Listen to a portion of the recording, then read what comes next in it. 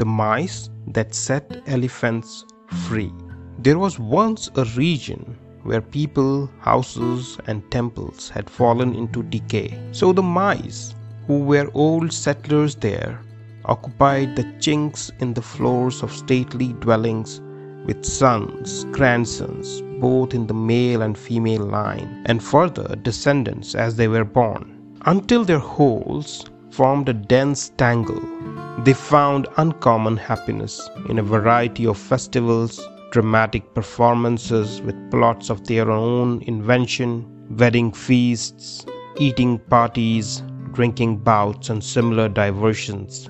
And so the time passed. But into the scene burst an elephant king whose retinue numbered thousands. He with his herd had started for lake upon information that there was water there.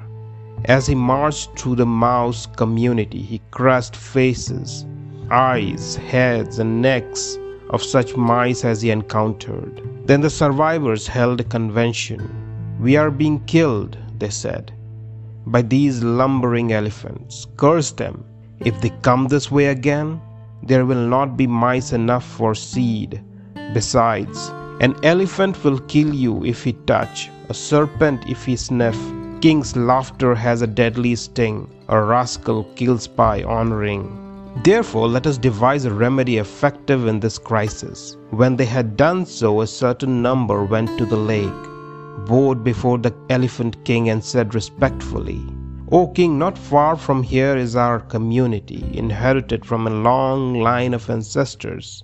There we have prospered through a long succession of sons and grandsons. Now you, gentlemen, while coming here for water, have destroyed us by the thousand. Furthermore, if you travel that way again, there will not be enough for us for seed.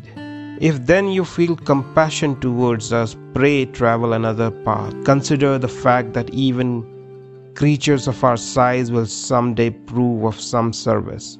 And the elephant king turned over in his mind what he had heard, decided that the statement of the mice was entirely logical, and granted their request. Now in the course of time, a certain king commanded his elephant trappers to trap elephants, and they constructed a so-called water trap, caught the king with his herd, 3 days later dragged him out with a great tackle made of ropes and things, and tied him to a stout tree in that very bit of forest. When the trappers had gone, the elephant king reflected thus, "In what manner or through whose assistance shall I be delivered?" Then it occurred to him, "We have no means of deliverance except those mice." So the king sent the mice an exact description of his disastrous position in the trap through one of his personal retinue, an elephant cow who had not ventured into the trap and who had previous information of the mouse community. When the mice learned the matter, they gathered by the thousand, eager to return the favor shown to them, and visited the elephant herd. And seeing the king and herd fettered, they gnawed the guy ropes where they stood. They swarmed up the branches, and by cutting the ropes aloft, set their friends free. And that is why I say, make friends, however strong, and the rest of it. When Slow had listened to this, he said, "Be it even so, my dear fellow, have no fear. In this place you are at home. Pray dismiss anxieties and behave as in your own dwelling." So they all took food and recreation at such hours as suited each, met at noon hour in the shade of crowding trees beside the broad lake, and spent their time in reciprocated friendship, discussing a variety of masterly works on religion, economics, and similar subjects. And this seems quite natural. For men of sense, good poetry and science will suffice. The time of dunderheads is spent in squabbling, sleep, and vice. And again, a thrill will fill the wisest heart when flow bonds moss composed with art, though females be removed apart. Now one day Spot failed to appear at regular hour, and the others, missing him alarmed also by an evil omen, that appeared at the moment drew the conclusion that he was in trouble and could not keep up the spirits. Then Slow and Gold said to Swift, "Dear fellow, we too are prevented by locomotive limitations from hunting for our dear friend. We beg you, therefore, to hunt about and learn whether the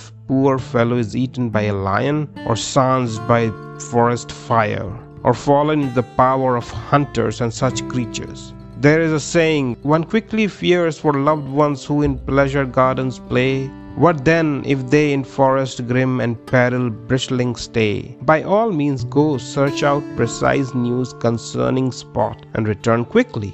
On hearing this, Swift flew a little distance to the edge of the swamp, and finding Spot caught in a stout trap braced with pegs of acacia wood, he sorrowfully said, "My dear friend, how did you fall into this distress?" "My friend," said Spot, "there is no time for delay. Listen to me. When life is near an end, the presence of a friend brings happiness allying the living with the dying. Oh, pardon any expressions of friendly impatience I may have used in our discussions. Likewise, say to Gold and Slow in my name, if an ugly word was willy-nilly heard, I pray you both forgive. Let only friendship live." On hearing this, Swift replied, "Feel no fear, my dear fellow. While you have friends like us, I will return with all speed, bringing Gold to cut your bonds." Thereupon, with his heart in fluttery, he found Slow and Gold, explained the nature of Spot's captivity, then returned to Spot carrying Gold in his beak.